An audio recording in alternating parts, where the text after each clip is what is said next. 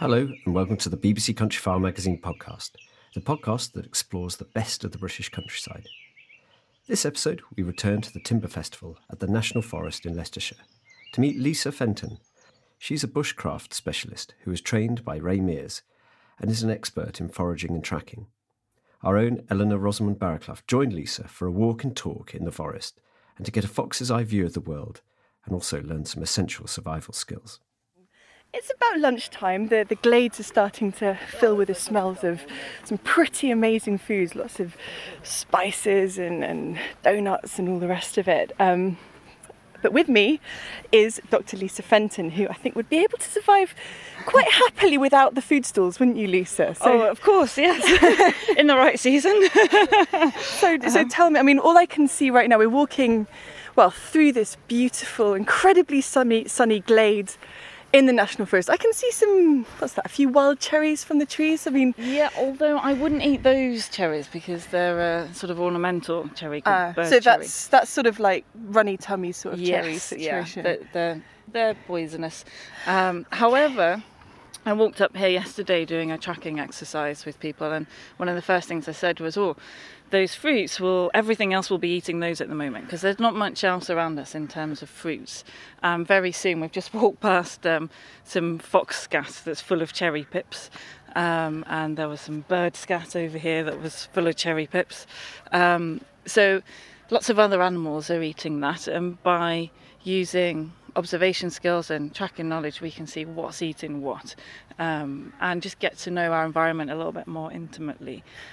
So tell me a little bit, when we're walking here, when I'm walking through the forest, I can see how beautiful and green it is, and this lovely breeze is just starting to play over the top of the hill.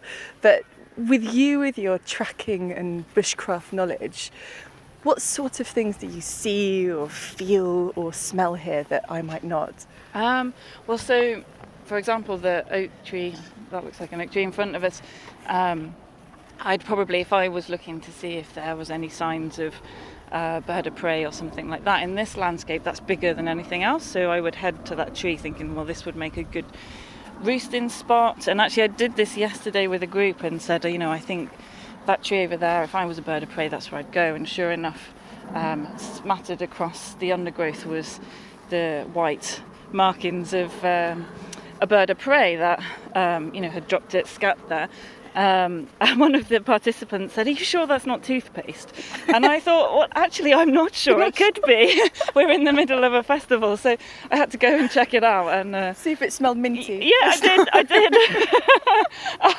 did. Much to their amusement and disgust. Yeah, and but there was more of it throughout. I mean, it didn't smell minty, and there was more of it throughout the area. And then we found a barn owl feather, and then another feather, and then we found pellets that it had coughed up. And we're able to look in the pellets at what the owl had been eating, and we found the skulls of either a vole or a mouse. I'm not good enough to tell which it is. Some people are. They count the teeth, and that's how you find out. So yeah, I guess I'd be looking at things like that. There's lots of kind of rabbit runs as we walk past into the undergrowth. There's also people runs. You're obviously going to the toilet or something. I don't break under the trees, right? And just actually where we're walking to now, if we carry along here, we'll go past a series of fox scats. And one particularly I went over because I could smell fox. It was really, really strong. What did it smell like? You might find out in a minute. Oh, great. Okay, well it smells really musky. And so it like was a kind of big cat sort of thing. Yeah. So it's obviously scenting the area, and this is obviously a regular beat. And I'm guessing that hedgerow will be full of mice and voles and rabbits. So that's kind of how I'm seeing the landscape, through these signs and then piecing together the puzzles of what they mean. And so I guess I sort of form a picture in my head of, at dusk or dawn or what have you, fox is going to be running along here. The nocturnal creatures are going to be playing a game of dodge with him probably. Yeah, I don't know if that definitely, yeah, it's a kind of multi-sensorial picture, isn't it? It's a very different, whereas I'm just looking at the green. Visual, yeah. Exactly, that's it. And you're one of the founders of the Wood Smoke School of Bushcraft and Wilderness Survival, is that right, in the Lake District? Yeah. So how did this happen? And tell me how Ray Mears was involved. Well, so when it was myself and my partner at the time, when we were at university, we both knew that we wanted to study this thing, which was then very much called survival, although survival didn't really describe it very well, because survival was very like about big knives, or it felt that way to a younger me. You know, so is it that sort of uber macho, sort of topless diving off things? Exactly. Which has its place, of course. Yeah, and you know, military survival is very important, and the development of those skills and the development of resilience in different landscapes is important. However, when I saw Ray Mears do 5-minute shorts on country tracks, I think it was that a precursor to Country File, country tracks, or something similar, we both instantly said, that's what I want to do with my life. So this was before the internet, just before the internet and before Google. So we wrote to the BBC, and about a year later the BBC wrote back and gave us some contact details for Ray. And we saved our student loans and went and did some courses with him and said, this is what we want to do.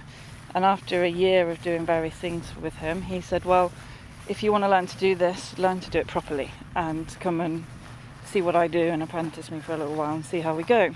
And that's what we did. So what sort of skills were you learning from him? And is that now what you teach? Yeah, it was UK based, so we weren't following him all over the world or anything like that. It was his company, which is called Woodlaw, and you know, it was a company set up to teach civilians a range. Decide, well, which way should we go? Right? Where's the best chance of foxscat? What do you think? We've just gone past it. Do you want me to go back? Oh yeah, let's go back. Oh well, you can tell me about Ray Mears in a minute. So I did think I smelled. I was like, oh, is that a chemical toilet? And then I saw some chemical toilets, so I thought, oh, I'll have to. There's some foxscat there. They're just like somewhere between dog and cat poo with the little seeds. Yes, it's got it's got some of the cherry Cherry pips. stones. This is a bit disgusting me poking it, but Yeah, poking it with the grass. That's pretty cool. So and what can you tell from that? well, I can see that it's eating the cherry pips. I can see there's hair in there, so it's also eating probably rabbit. Oh, so that's not from, say, I don't know, it cleaning itself. That's actually from. Yeah, that's from what it's ingesting. And what also shows it to be fox is how it twists.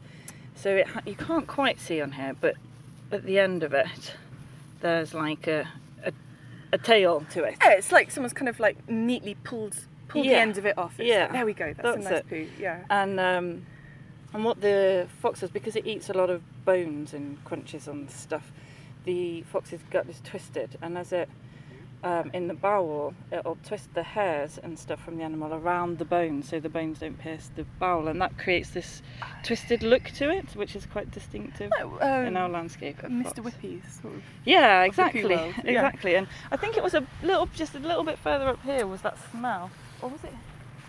No, it wasn't there. I suppose it's so warm today, it might have kind of dried out the smell and everything. It's not. Yes, it may well have done. We'll just have a quick. Oh, and there's a bit more foxscat. Yep. That looks very dried out, doesn't it?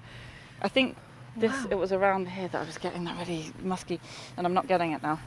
So yeah, I mean, to be fair, it is sort of the middle of the day in July, right? I think it will have dried out, and it's a day or two old. Wow. No, I think that's gone. So as we walk around, tell me more about what were you learning then? Yes, so we basically were learning the fundamental skills, things like knife use, botanical uses for medicines, for what we can eat, what we can apply for all sorts of things, fungi, you know, there's a whole array of uses, from fungi that you can use to sharpen your knife on, fungi you can use as plasters in an emergency. You can use a plaster? How would you use one as plaster? Yeah, and how would you know what sort to use? Well, you need to know what sort, and you know, there's a fungi that's a bracket fungus that is also often called razor strop fungus, and when you cut a section of that, it's absorbent and spongy like an elastoplast, and it has some antimicrobial or antibacterial properties, and a lot of things in nature do. You could use the resin from pine or fir similarly over something to was once used over burns, which protects it from bacteria in the air and infection and so on. There's a lot of medicines out there that you can use as bush medicine. It's also, of course, something not to play with. If you're getting into herbalism type approaches. You don't want to be dabbing any old mushroom on you. That could go very badly wrong. Yes. And it's the same with a lot of these skills. They're not survival skills, and so much as you really need quite a body of knowledge, and that gets built up over time. The way you view the landscape changes over time, and it stops becoming all green, and it starts firstly differentiating, and then everything has a possibility, a potential, and in that potential and possibility there's a relationship between you and all these different characters in the landscape. So that must be, I don't know, a very different approach, because you didn't grow up surrounded by green. You grew up in North London, didn't you? Yeah, so I grew up in the North London, sort of Hertfordshire and Essex borders, where they all kind of meet, and in a urban environment. But yeah, I still struggle to answer how I went from there to here, but other than I just wanted to understand how we could live outside of that urban environment and live in nature, and that's so far been a lifetime journey. Do you think there's something, I don't know, quite psychologically powerful about being out in a more, I don't just want to say natural world, because humans are creatures of nature just like everything else, but away from the urban jungle, so to speak? What effect does that have on you mentally as an animal? I think it is really empowering, and it shows that we have the potential, our senses particularly have potential far beyond what we would think in a day-to-day environment. I often cite an example of when I was in America doing a sort of survival course where we went into the landscape for 2 weeks with just one layer of clothing, and that was it, not even a knife. And I taught myself to tickle trout.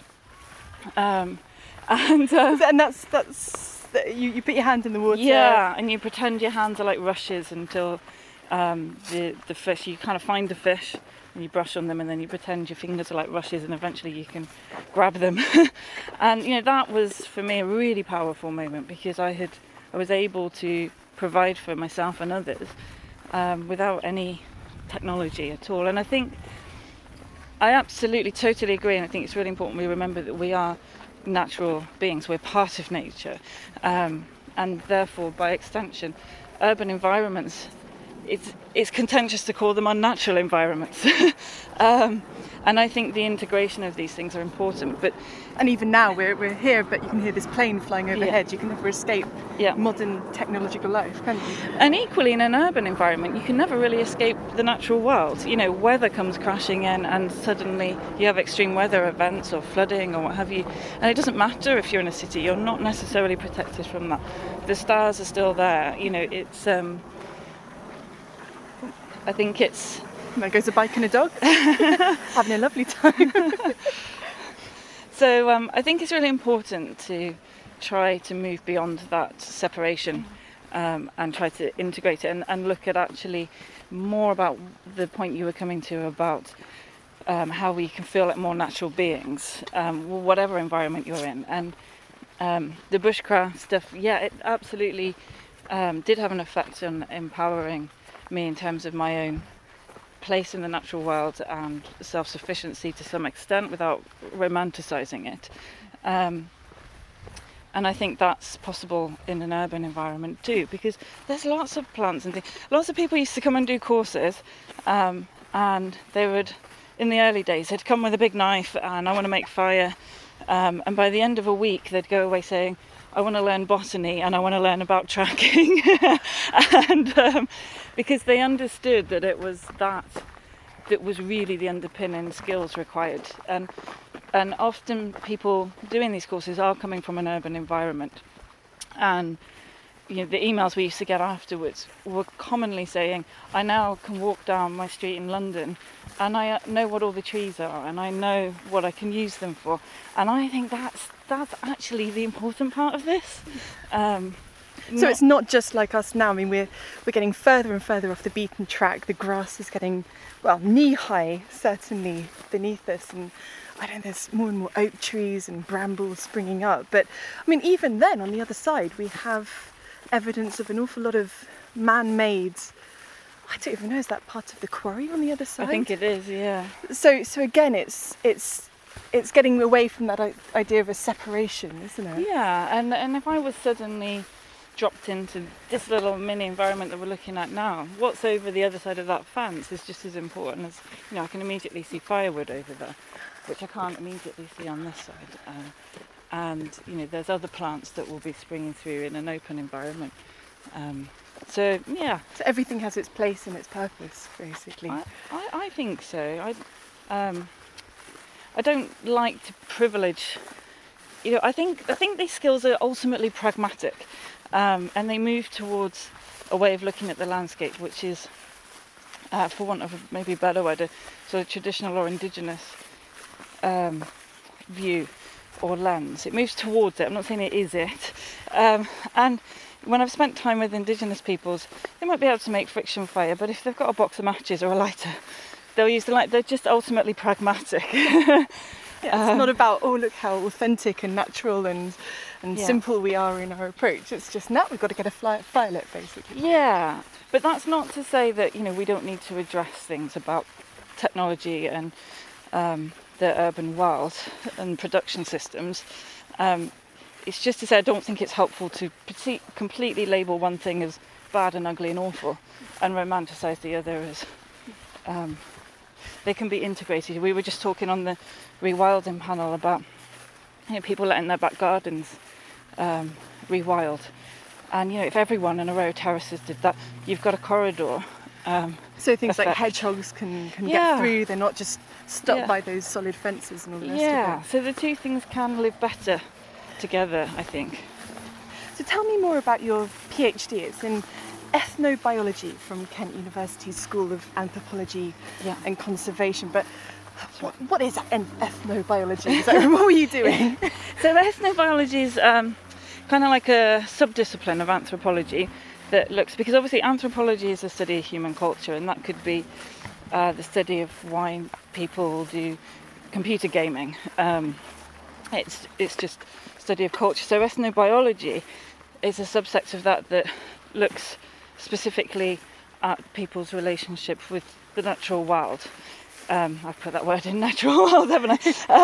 Yeah, but you were using the inverted commas with the from the distant past to now. So there's a kind of archaeological aspect to it as well. So it's still massive.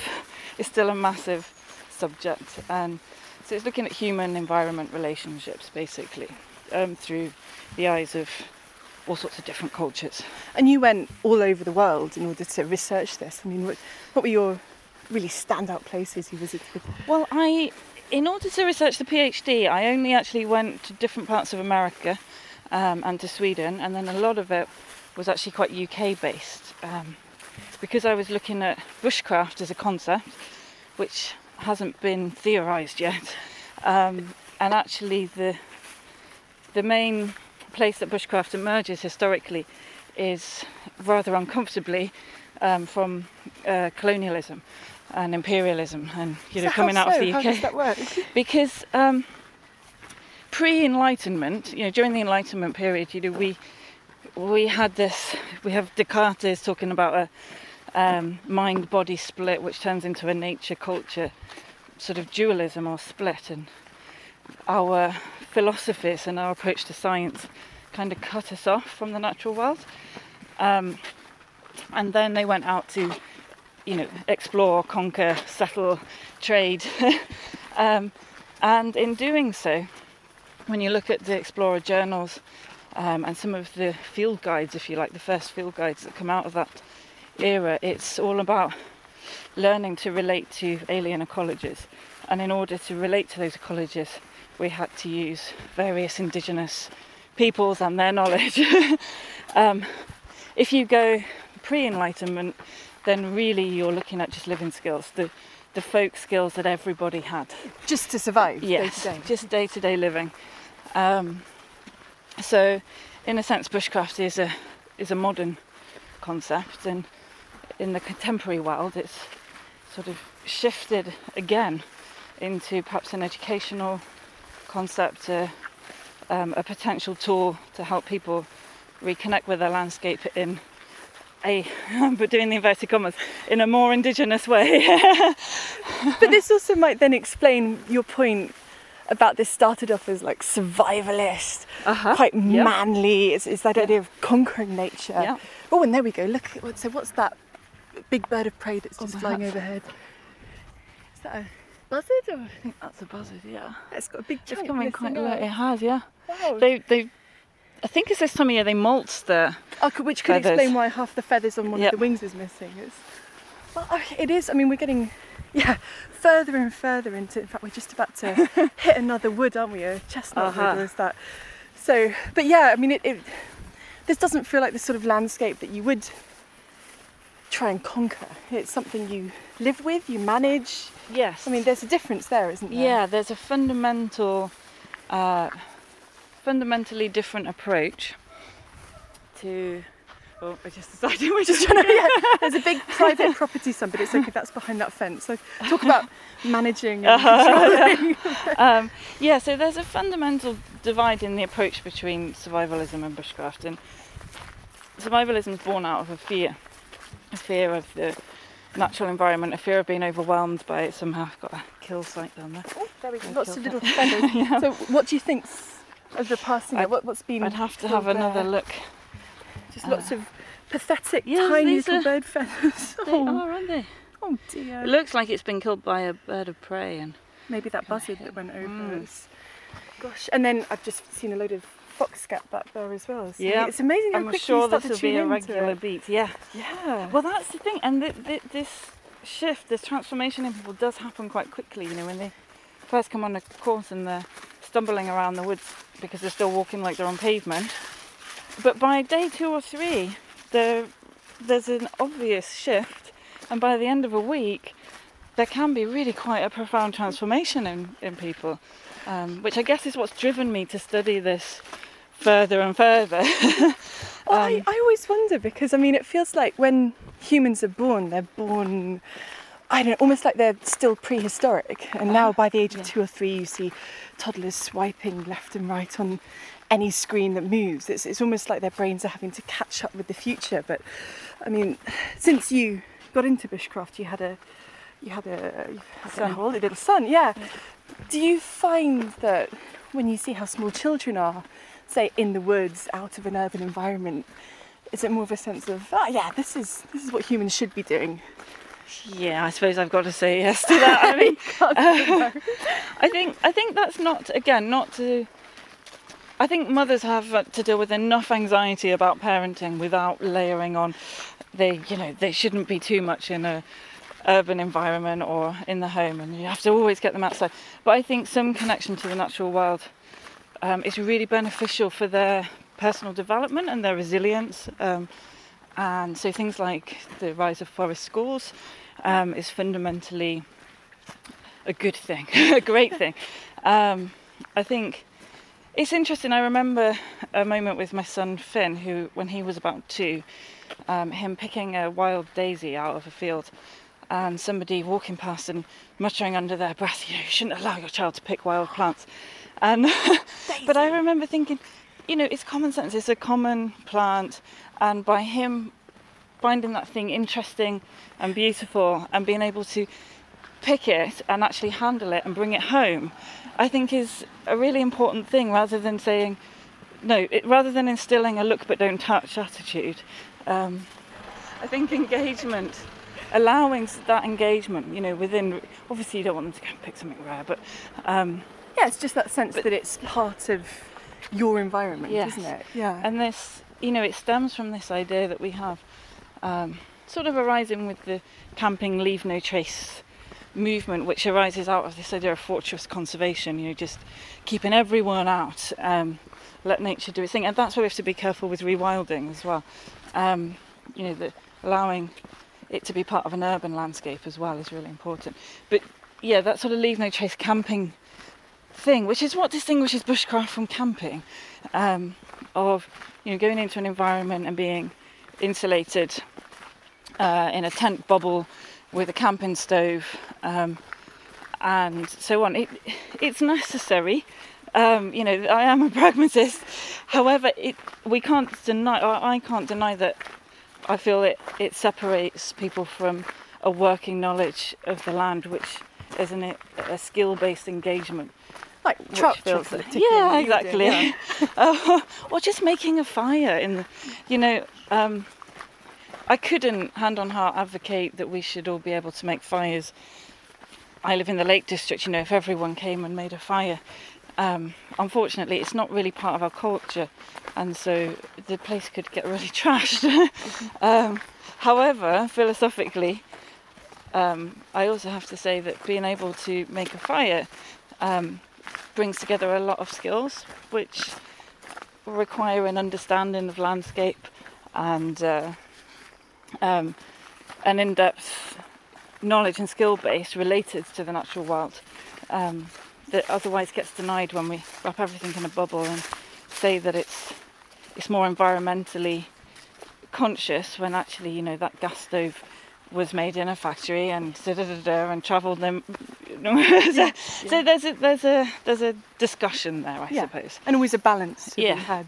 But so what about a landscape like this? I mean, we've got, obviously we're in a forest environment, which means we've got a lot of trees, some very mature, some young oaks and birches. I can see limes in full flower because it's July, and then we've got the open green of the nettles and the dock and the different grasses. I mean, what sort of bushcraft would be useful for you to teach me in a place like this? If we're out here, right next to us, we've got all these nettles, which at this time of year are perfect for learning how to make string cordage from. Oh, so how can you make string from nettles? Yeah, you can. I'll just do it quickly. You can. Ooh, and that's not going to sting you picking that, or it is and you don't care? No, it is going to sting. I mean, it isn't going to sting me unless I grasp it wrong. So you're just stripping the leaves away really quickly. What I'm doing is crushing the bits that have the sting in them, and instead of going right at right angles, I'm kind of sweeping up, and that just pushes them flat and crushes them and disarms them essentially. So you haven't been stung at all? I did get stung just once there when I went down. When you went further, but yeah. Okay, so now you've got this lovely, what's that? I don't know.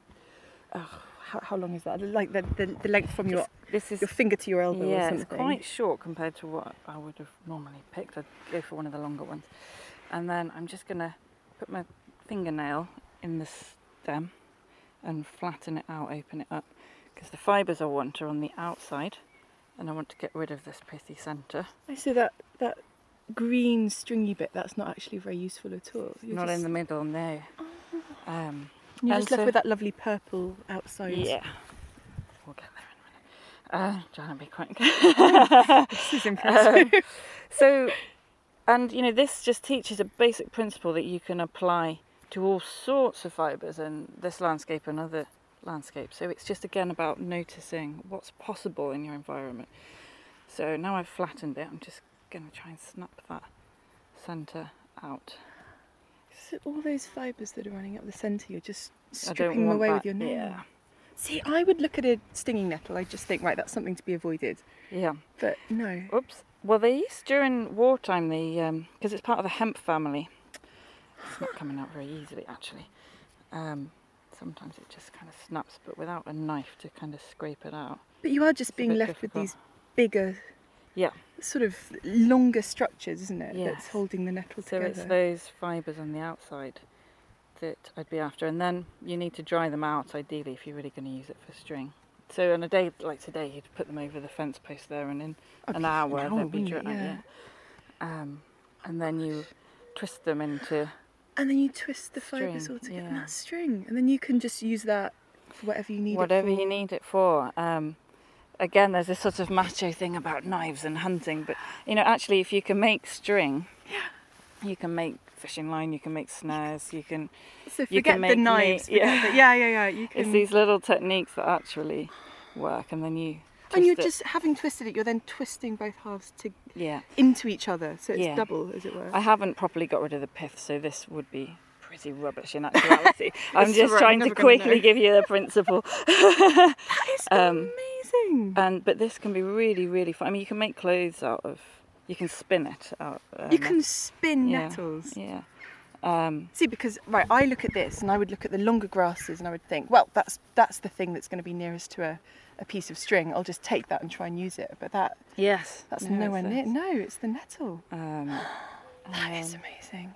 Yeah. Gosh. So it's all around us. We've got a big thistle there, which the roots of thistle have got a lot of carbohydrate, a lot of energy in them. You can just toast them on the fire. Eat them. You can just eat you take off the outer rind and you can eat the centre. It's almost like an artichoke or something.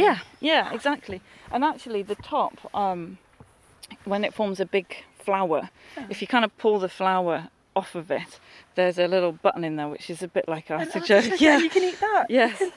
Yeah. Gosh. So, I mean, are all these things reliant on being able to create fire, or are there things that you can just eat here now? Yep. I mean, nettles, you can just pinch. I'm not going to. You can actually, my son does this quite a lot. Just pinch the top off and eat. You can just pinch, and it doesn't sting you too badly. You've got to know how to eat it properly. You've got to chomp down on it pretty quick. That's why I don't like doing it, but my son does it. You've got a brave kid. And what else could you eat without cooking? Because cooking does often get rid of toxins and make things more. Well, let's stick to cooking then. What as we're walking, let's continue down this lovely grassy path. That's not. I thought that was horse chestnut. That's the bird cherry, isn't it? No, that's a horse. It is a horse chestnut, I think. Yeah. My It's my the vision's light. getting a bit rubbish. No, we've got the sun directly. So horse chestnut has a chemical in it called escalin, and it's concentrated in the actual horse chestnuts. The actual, the kind of spiky balls you get forming. But when you open those up, and there's the conkers. Conkers. I'm getting there. Conkers. It's been a long day. In the conkers, and this chemical escalin is used in other parts of the world with other species that also have it for fish poison.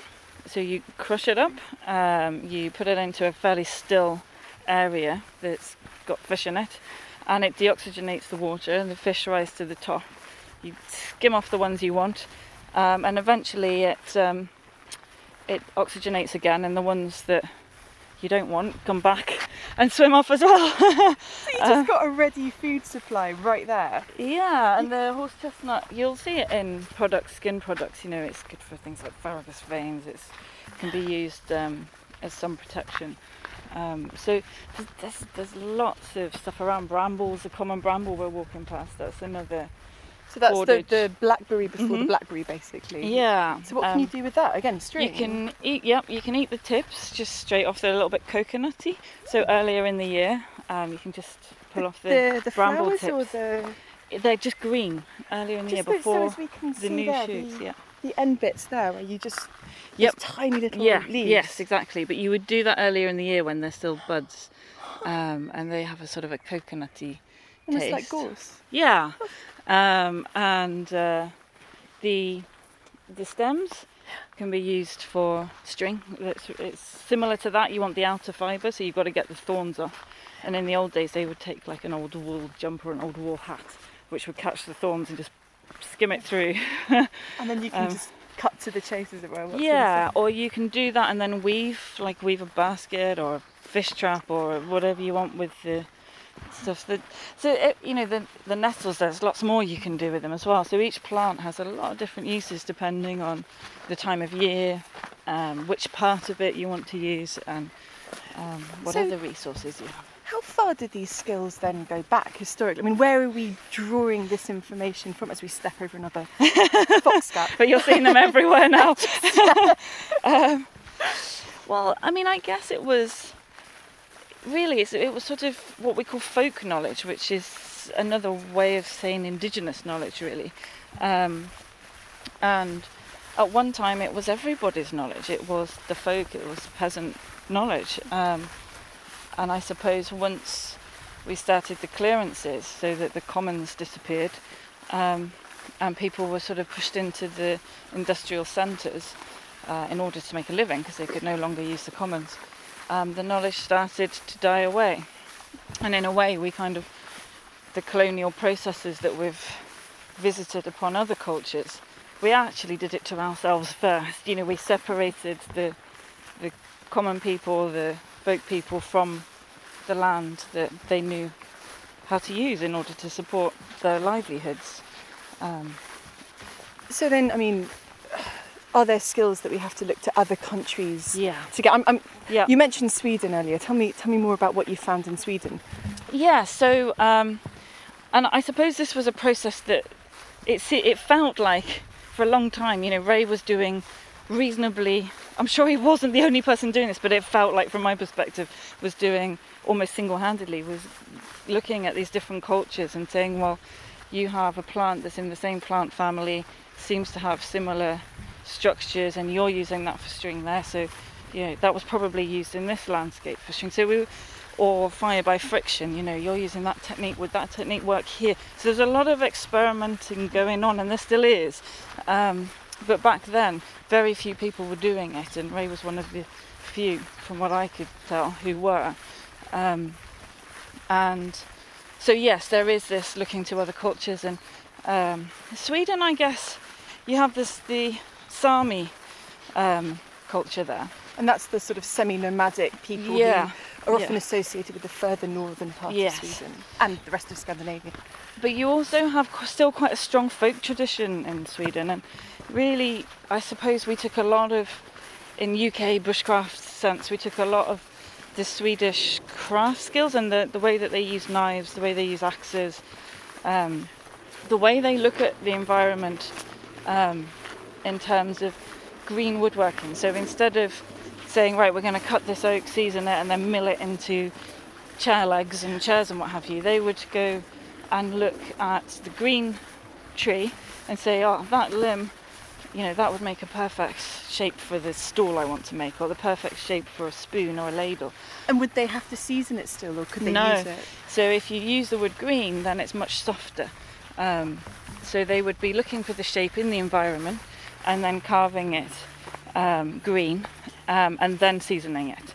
And so, it's something that's become very popular now in the UK. There's a lot of people doing what we call treen, which is kind of like making spoons and spatulas and butter knives and kind of domestic products from little bits of hedgerow coppicing, and people who know how to take this stuff without destroying the tree or the plant.